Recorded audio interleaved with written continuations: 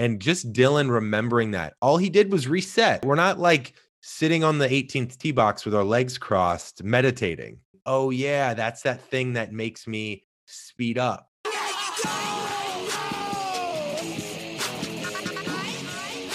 And we're back for another Part Train. I'm one of your co-hosts, Evan Singer. We got our other co-host, Matt Cermak. What's going on, my man? What's up? I'm coming live from Bozeman, Montana. You like Guys this? wearing, for those not on video, hat? he's wearing a cowboy hat right now while we're recording. I mean, how good is that? Kind of looks like a little Greg Norman, a little shark hat, but no, we're out in the West, ready to go. I gotta say, a cowboy hat on the Part Train, it feels right. It's nice. But in case you guys are new, our mission on the Part Train is to help frustrated golfers enjoy the ride again on and off the course. And we believe if you can learn to smile through bad golf, you can smile and really do anything. We feature interviews from PGA Tour pros, best-selling authors, CEOs, mental coaches, and many more to make the hardest game in the world feel easy and give you the tools to enjoy the ride. Guys, before we get to our second mental game mailbag, we've got 4 callers that we're going to go through. We're excited to go through each one. We thank you for the calls. If you want to be featured on an episode like this in the future, just give us a call at 213-640-7606. And we're going to pick 3 to 4 voicemails each time. And we love the ability to connect and hopefully help each one of you with your mental games. So before we get to this episode, Serm, a quick word from our friends at Rowback. Yesterday, fun story. Softball was back. I had a little softball game, Serm. And before I was going to softball, I was getting some tacos from a taco truck out back. Interesting play before the game. Yeah, before the game. I had to power up, But fun fact, I went to the driving range before I went to softball. So it was a real active evening. You're very Rowback kind of day. There was a Rhodesian Ridgeback dog, and she saw my Rowback shirt. She goes, "Oh my God, that's Rowback. Not enough people know about this brand. They need to know about it." She goes, every special occasion, she gets her husband Rowback gear. Oh, every time. How good is that? It's the power of the Rhodesian, right? So guys, Rowback performance apparel, in case you're living under a rock, is honestly the most comfortable, the most stylish gear out there. I would say, Serm, and I'm not exaggerating, every single person that we've ever told about Rowback or that's purchased it through us now only buys Rowback. They don't buy anything else. It's by far the best performance apparel that we've ever worn. It's all we wear now. So, guys, all you got to do is go in the link in our show notes here, or linked in our social accounts in our bio at the Par Train, Instagram, Twitter. It's all there. Click that link. No need to enter a promo code. Get yourself 15% off your first order. And I guarantee you won't regret it. And you'll never wear anything else. Well, Ev, I'm out in Montana and I'm going to be rocking the cowboy hat and I'll Rowback here. It's kind of spreading the gospel. And I think people are really excited. So it's going to take off in the Northwest very soon. Maybe after this weekend. Maybe, we're in Big Sky and you're going to start seeing it pop up. Maybe Montana needs it. Who knows? They do. All right. Well, let's dive in, Serm. You're getting picked up in 40 minutes. We're just going to do this on a whim. Let's go. This is one of my new favorite formats, Mental Game Mailbag. We got 4 calls. Why don't we just dive in with the first call? I have a question that I hope will help me lower my average score. I am about a 15 handicap. I shoot 90 to 95 most of the time. And one of my biggest weaknesses is hitting the driver. I only hit it about 270, but if I hit it well, I shoot a lot lower. If I don't hit it well, I shoot a lot higher. I can hit a 3-wood probably 200 to 215 consistently and straight. So my question is, do I hit a 3-wood off the tee instead of trying to go driver even on longer holes and hit more longer shots?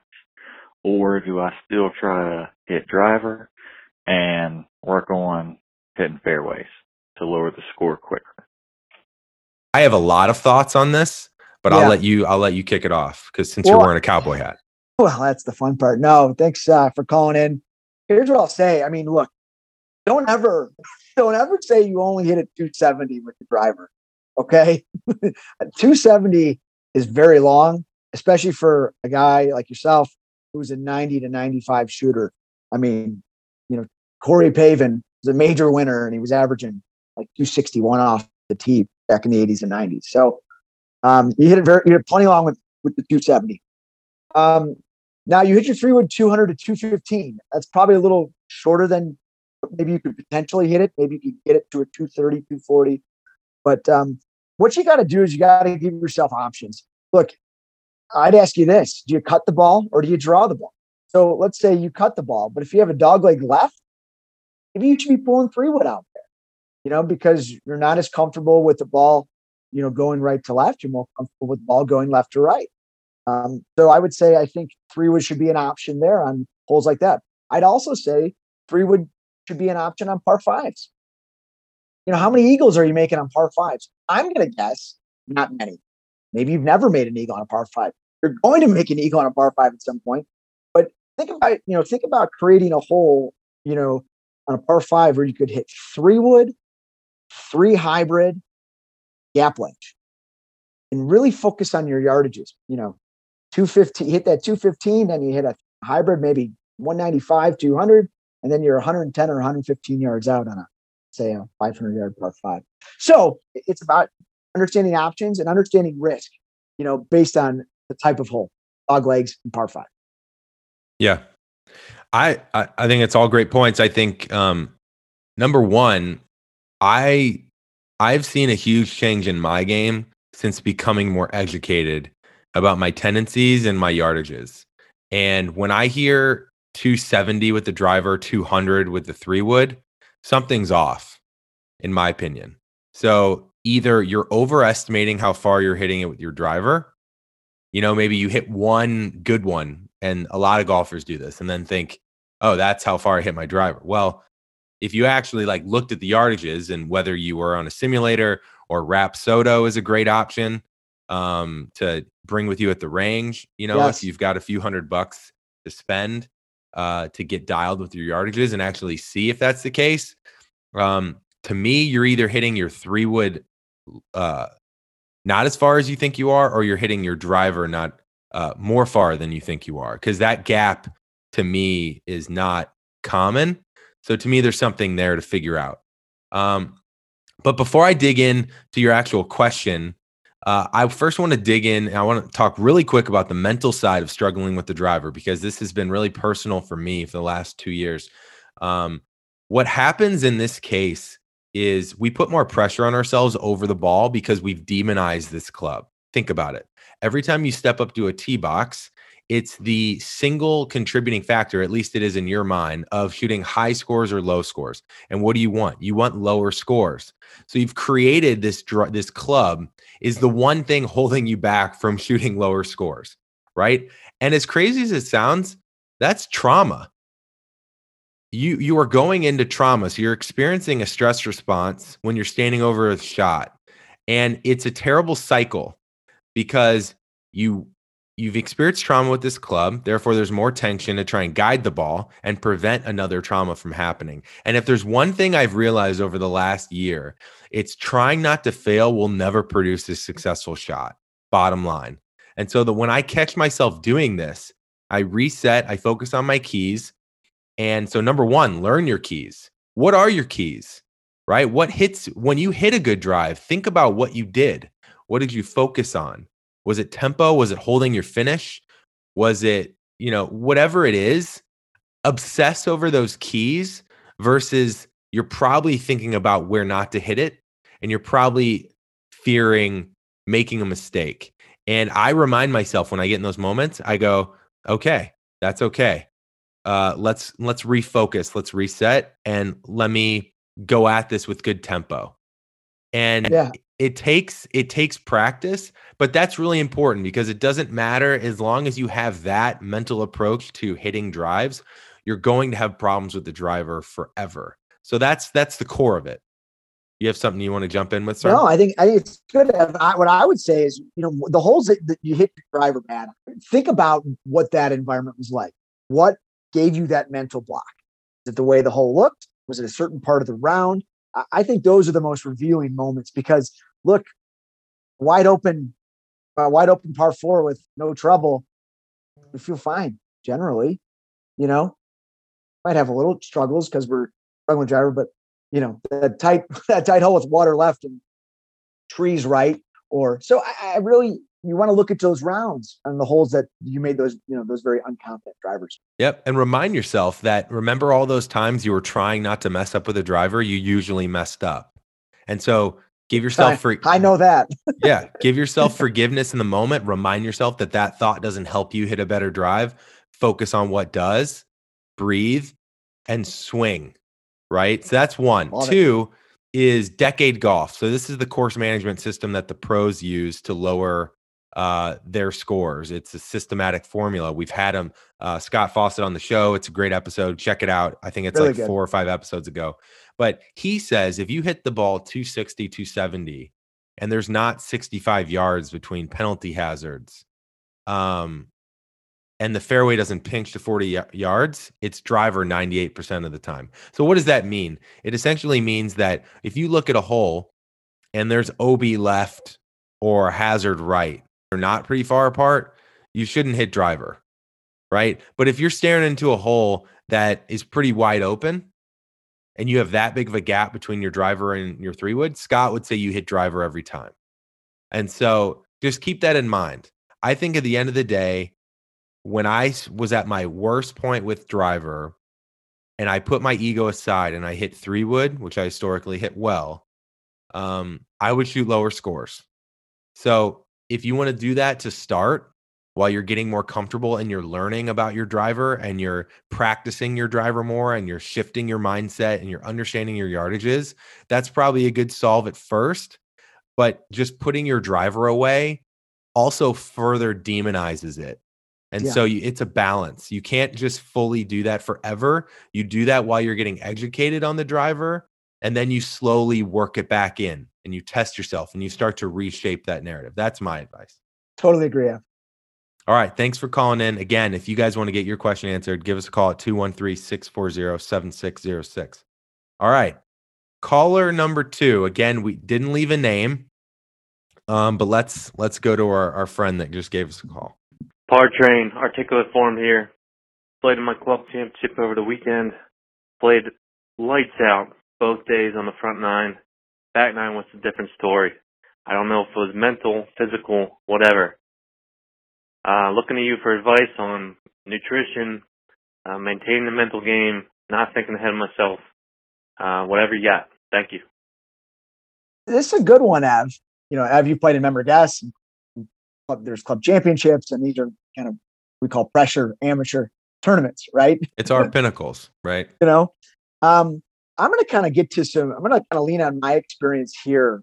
Especially, I love that they talked about nutrition. We talked about nutrition, but I'm going to start there. I'm a big snacker on the course, Av, and I would say, always never ever eat hot dogs, big turkey sandwiches, because that'll weigh you down. I mean, PB&Js is kind of the limit. Packing a couple of PB&Js, which I know you like to do, is good, but really, really being smart with your food out there. So our bars, our X bars, trail mix, tons of water. It's hot right now. I would say 1 Gatorade if it's really a hot day. Don't want to drink too many Gatorades, but so I would really stay away from anything big and heavy on the course when you're playing. A big breakfast before is fine, but at least giving yourself enough time. Be a snacker to keep your energy up, especially on the back 9. A couple other things that really help in summer golf, especially in tournaments, is carrying 2 towels. You got to have 1 towel to clean your clubs and your ball, but you need another towel to clean your grips dry, and also keep the perspiration on your face off. So I think that's a really, really big thing. They're kind of things you're adding to your routine. Be organized and you give yourself the best chance to play. I also use 2 or 3 gloves throughout the round. Again, keep your hands dry, keeps you in a nice little momentum. In a warm summer day in a tournament, when you're feeling the heat, from the sun, but also from the moment, you got to keep those hands always dry. You always see Tiger, wiping his clubs down and switching gloves. And then the last thing will say, Ev, to our friend here, and we talk about this a lot, is playing great in the front, but you're not playing great in the back. Things are probably speeding up. You're caught up in the moment. It seems like your swing's disappearing, but it's really not. mind's just not in the right place. You got to focus on walking slower. You got to breathe from your stomach. I used to shake my hands. I still do it on every first tee. Shake my hands out because I'm nervous. and one thing I'll say is you try to do this is write something down on your scorecard or your glove. Maybe it's a thought. Maybe it's breathe. Maybe it's trust, but something that will remind you, when you need it most. It sounds like it's the back nine. So, yep, that's kind of my take there, Ev. What do you think? All right, guys, we're going to take a quick break to pay the bills, and we'll get you back to the show in a short minute. Guys, I used to work with TaylorMade Golf, and I used to be in the golf industry for 3+ years. And full transparency, I'm a golf club nerd.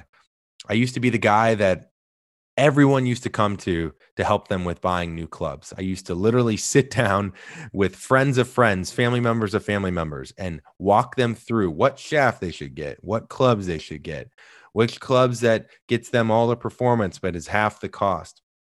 And what I've learned over the years, because I was one of the ones that was making the claims, is the marketing claims and new technology doesn't always translate to the performance that they say. Every golfer is different, and a lot of times they have to release new clubs each year. And so is it as game-changing as they say it is? It's probably not, right? And so let's give you an example. A new Sim 2 driver and a Scotty Cameron putter will run you over $1,000. Well, what if I told you could get a brand new 14 club set that performs awesome in a new bag for less money than $1,000? You want 2 clubs or do you want a full set? It's a pretty easy answer. Well, guess what? Sticks Golf is a new direct-to-consumer golf brand that finally offers premium performance at a fair price. All the performance you need and none of what you don't. Sticks golf clubs are on par with all the big brands without the massive markup. And they make modern clubs for the modern golfer with minimalist, all-black design. Guys, I'm telling you, the clubs look sick. Okay, Sticks has every skill level covered with high-quality, durable finishes, graphite shafts, the latest tech. So whether you're a brand new golfer looking for your first new set of clubs instead of all those hand-me-down clubs you got from Uncle Ned, or an experienced golfer looking to get yourself something new, but you don't want to spend thousands of dollars, score your 9, 11, or 14-piece set at, here's what you got to do. Click in the show notes or our link in bio at the Par Train on Instagram, and there's a link. That's our special link. Click that Sticks Golf link and get yourself the best performing clubs you've ever had for half the price or close there to it. Guys, I'm telling you, I've hit these clubs. I never endorse things that I don't fully love and embrace myself. And I'm telling you, Sticks Golf is the real deal. They're disrupting the golf industry, and you guys got to get it. Enjoy. Now back to the show. We've actually had a lot of people come on the show, coaches, PGA Tour pros, that talk about, and Tiger's talked about this, about how like 85% of people don't eat enough on the golf course. You'd be surprised by how many calories you burn, especially if you're walking and carrying, where if you are hungry and you need to eat, it's tough to play good golf. So I'm glad he asked about nutrition. I definitely agree there. Serm, I've got a little story for our friend caller 2. I love this. That called in. So remember, your body physically cannot forget how to swing a club from one swing to the next, right? It comes down to whether or not there's interference or not. And to me, golf is a game of resets. And just this weekend, I came off, the last 2 weeks, I came off of rounds of 76 and 77, right? I was feeling good. I'm starting to play good golf again. I get out of the car. There's an 6:30 a.m. tee time Tuesday. So I'm getting out before I work. Sure. And my body is tired. Just those days you wake up and your body's like tight. It's slow. It's sluggish. I'm playing with people I don't know. I'm tentative. I'm tight. It's those mornings where you have no idea how you're going to make a hard, confident swing. Your body just feels blah, right? Yeah, for sure. My ego was trying to impress because I'm coming off of good golf. And what do I do on the first hole? I hosel the wedge into the trees from the first cut of the rough. Okay. And what does my mind automatically do? Because it's my ego. My mind said, what the fuck? Did I lose it? I've got that event in 2 weeks. Swing's gone. So what did I do? Well, number one, I smiled and I laughed because this stuff fascinates me. And I know it was a learning moment that I can talk about on the train. And I think a lot of people can use that. I know not everybody has a podcast, but use these moments of like being excited to catch yourself so that you can either DM us, we can serve that as for you. DM us, tell us about it. We'll share it on the show on our Instagram or Twitter, or tell a friend. So I use those moments as like excited that I'm catching it because I get to learn from it. So this is what I say to myself. This is my narrative. I'm going to give you guys a little look inside my brain on Tuesday. Here we go. Number 1, you're not warm. Number 2, you're not loose. And number 3, you know, those days you just can't let it go. You're not committing. Phil did it on Sunday at the PGA. And Tim Mickelson had to snap him out of it, say, hey, if we're going to win this thing, you got to start committing. I was struggling to commit. And so all of those things, think about the combination of those things, Serm. You think my true swing has a chance to come out when I'm feeling all of those things at once? No, those are all things that produce tension. So, and I was swinging quick, by the way. I didn't have good tempo. So that's a recipe for disaster. So I laughed and I said, okay, well, all I can do is I can breathe and I can go back to my keys. And so I obsessed over my fundamental keys, which is I have a takeaway thought, which feels like a little bit outside to me. I have a tendency to roll my left arm. So I'm feeling like I maintain my tilt. My right arm kind of takes it back more. And I have a transition thought, and that's it. Right. I feel like I'm turning a double play in baseball, and that's it. And so most importantly, I go back to that, but then I reminded myself, I said this in the first answer, but it's honestly been so instrumental to me. I remember that swinging tentatively is the worst thing I can do. Only bad swings come from swinging tentatively. Real quick, swinging tentatively comes from not having a clear plan. Right. But also, like, what am I scared of? I just shanked it. So being scared I'm going to shank it again is going to shank it again. So I'm like, oh, okay. So as uncomfortable as it was to swing confidently or committed or like rip at it. Yep. After you do that, I knew that it was my best chance to hit one good.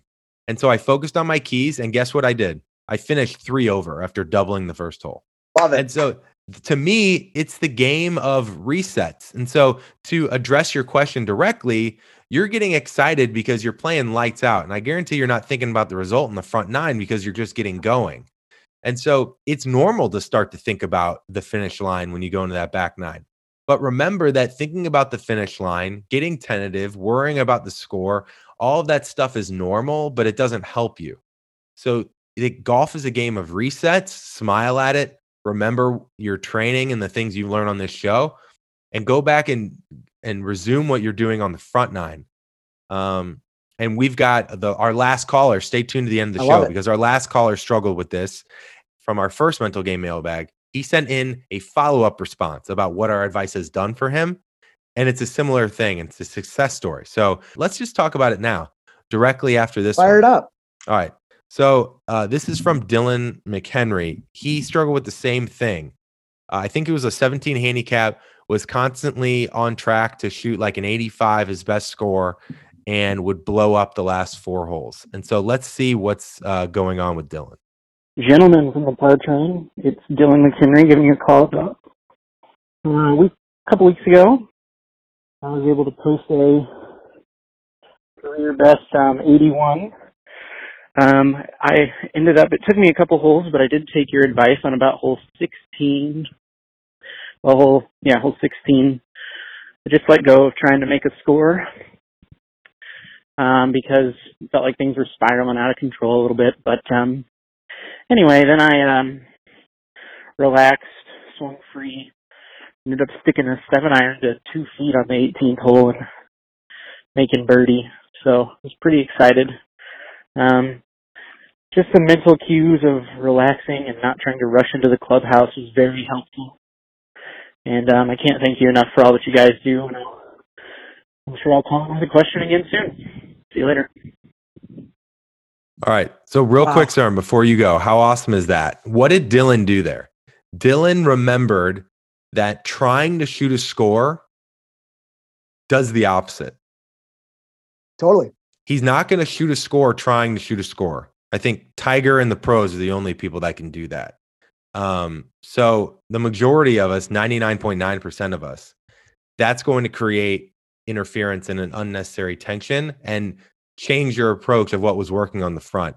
And just Dylan remembering that all he did was reset, right? We're not like sitting on the 18th tee box with our legs crossed, meditating, right? It's literally just awareness and then resetting and realizing, oh yeah, that's that thing that makes me speed up. All right, let me slow down. And look what he did. You think he was thinking, I want to stick the 7-iron to 2 feet? No, he just relaxed and let his true swing come out. And he ended up making birdie on 18, shot his best score ever. For sure. No, I mean, Dylan, congrats. I mean, what an accomplishment. I think it's pretty special when you have this recognition, to be able to make that call in the moment. I think it's important. I love the description though. I love, it was, what did he say? It was spiraling out of control. And to be able to step back and hit a shot on the 18th hole with 2 feet. Wow. So this is what it's about, Ev. There's nothing more rewarding than this, right? This is why we do the show. We want to help. This is something I've never really said on the show, sir, but I'll say it before we go to our last caller. Not everybody feels comfortable or feels like they even need a sports psychologist, right? Like that's I think people that normally read a book by Bob Rotella or Dr. Joe Parent or whoever is probably maybe in a low point to think that they need that. But I think what we're doing, I hope, is making the mental game and really just awareness in life more relatable and more approachable, and not make it this like weird big jump that you have to make. It's just simply realizing that our mind is designed in a certain way and you can take control back. Right. And I think Dylan's a perfect example of that. I mean, career best. 81. He almost broke 80. I mean, 17 or 19 handicap. I forget what his handicap was. Somewhere near there. And now Dylan, you've got this experience of like, okay, I'm coming down the stretch. I'm playing well. I'm kind of losing my mind a little bit, but you know how to deal with it, right? Yeah. And there's going to be rounds where you're going to play well and you're going to struggle, but you've done it. You've proved it. So, Cowboy hats off to our boy Dylan. His personal best. Congrats, Dylan. Keep it rolling. Our last caller, I think his name is Cade or Gabe. I can't tell, but let's kick it to him and then we'll close it out here. Hey, Par Train guys, this is Cade here. I just left y'all a message on Instagram the other day. He told me to call and leave a message on here. So my question was, like, what is the best way to keep your momentum and keep your head in it when the course is playing slow? Because a couple weeks ago, I was out there playing the front nine, grooving and smoothing and long swing. Then after the turn, we get to backed up. Can't go nowhere, just have to wait all day. What is y'all's advice to basically keep the momentum in your swing, not get down and get aggravated and having to wait? So, any help be appreciated. Thanks, guys. Have a good one. I love these questions. This is a serious scenario that happens a lot. We've all had it. Golf has boomed so much in COVID, even private clubs have got tee times and so many people out there, and play is just slower. Plus, as we've gotten more detailed in our games and technology, everyone's just kind of playing slower. It's not good. We got to play faster. So, Cade or Gabe, thanks for calling in. Here's what I would say, from my experience in this. You've got to have, we talk about the pre-shot routine when we talk about your on-course routine, but you've got to have kind of these backup routines ready to be activated depending on the situation, right? And in this case, you're talking about, you're playing normal fast play, or you're getting around the course, and all of a sudden you got 3 straight holes. You're waiting on every shot. Terrible. It's completely unexpected in front of you. Kind of like if you're in a rain delay, right? Just what do I do? So it's frustrating out there. You can't let it get to you. And here's what you got to do to keep your mind off it. A couple recommendations. I don't know if you're riding carts or if you're walking, but I think, having some music on is a good thing. It's a good, healthy distraction. Even if you don't typically listen to music throughout around, good time to put them on, keep your mind off and, get a good playlist going. I'm a big proponent of playing games on the tee. If it's a par 3, playing poison and just hitting the ball around with your playing What's partner. poison, sir? Tell them about poison. I mean, I'm not the best guy for telling the rules, but it's, you've got the tee markers, right? And you create, it's like everybody plays against each other and you try to hit the ball with your driver from one tee marker to the next tee marker, right? And then there's an idea of like stymieing your opponents, and then you kind of go around. So it's just a fun thing to do when you're buying time and not thinking about how slow this group is in front of us. It's like, come on, pick it up. So playing games on a tee is really good, but what you really got to stay moving. The problem we deal with and that really hinders us is when we sit in the cart or we sit down or we're just not moving. What do? We stiffen up. So you got to be constantly moving. And I would always, if these weights are long and they're consistent, to have 2 clubs in your hand and just kind of lightly take in, stretch it out before you hit balls like in the range. Make kind of weighted club swings, 2 clubs in your hand and just make some swings and stay loose, because there is nothing more frustrating than being stiff into a next shot because you're waiting. Yeah.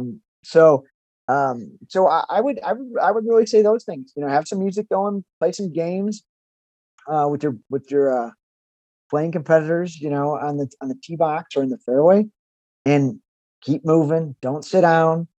Swing a couple clubs.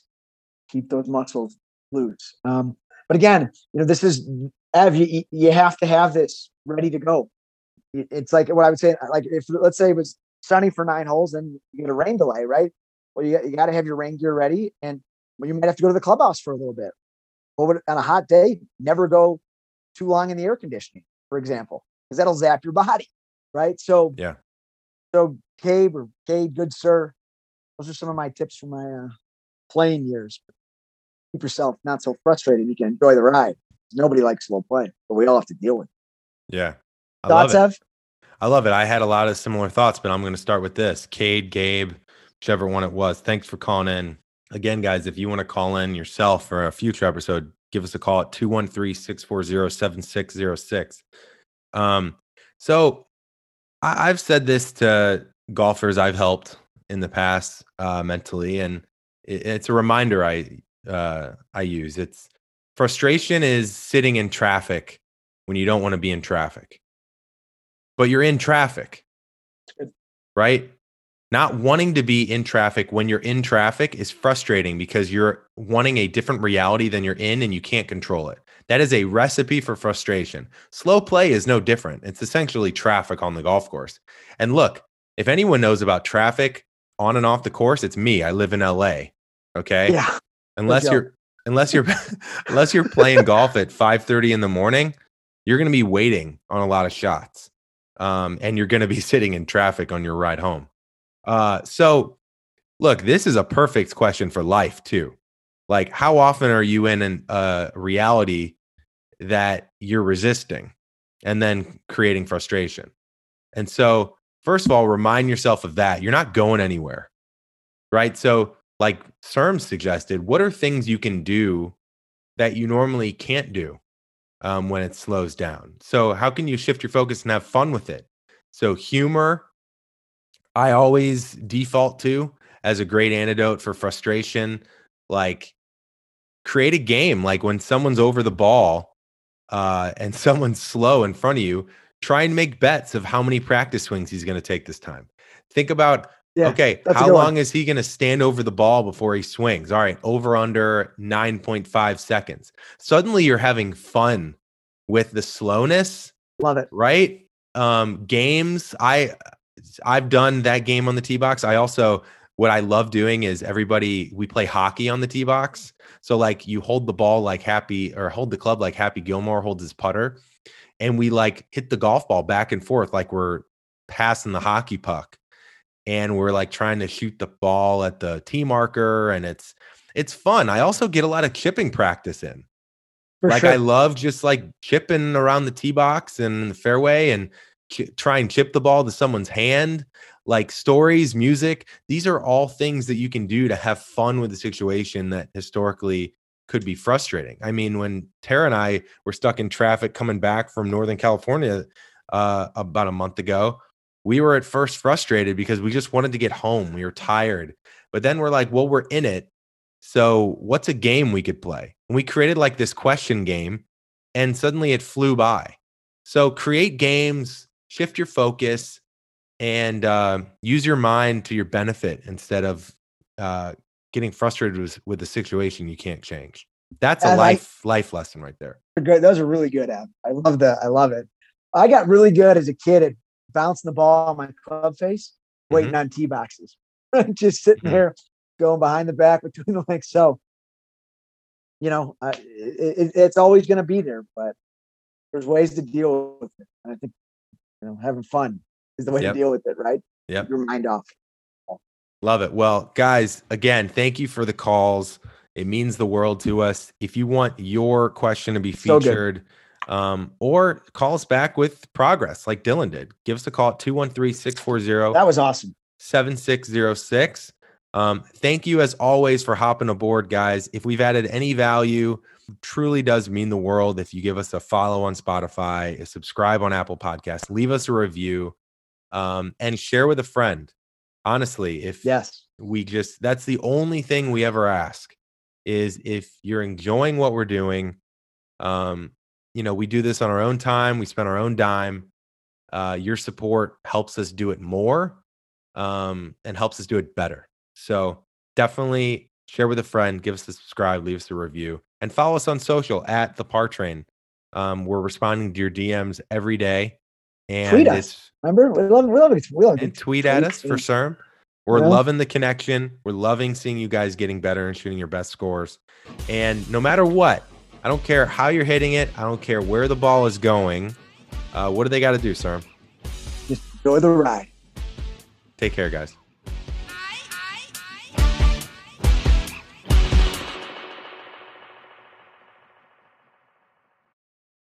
I get them mentally strong so they know I'm going low. It's deep breaths, in, out, let it go, let it flow, let it roll, let them on it, let them know.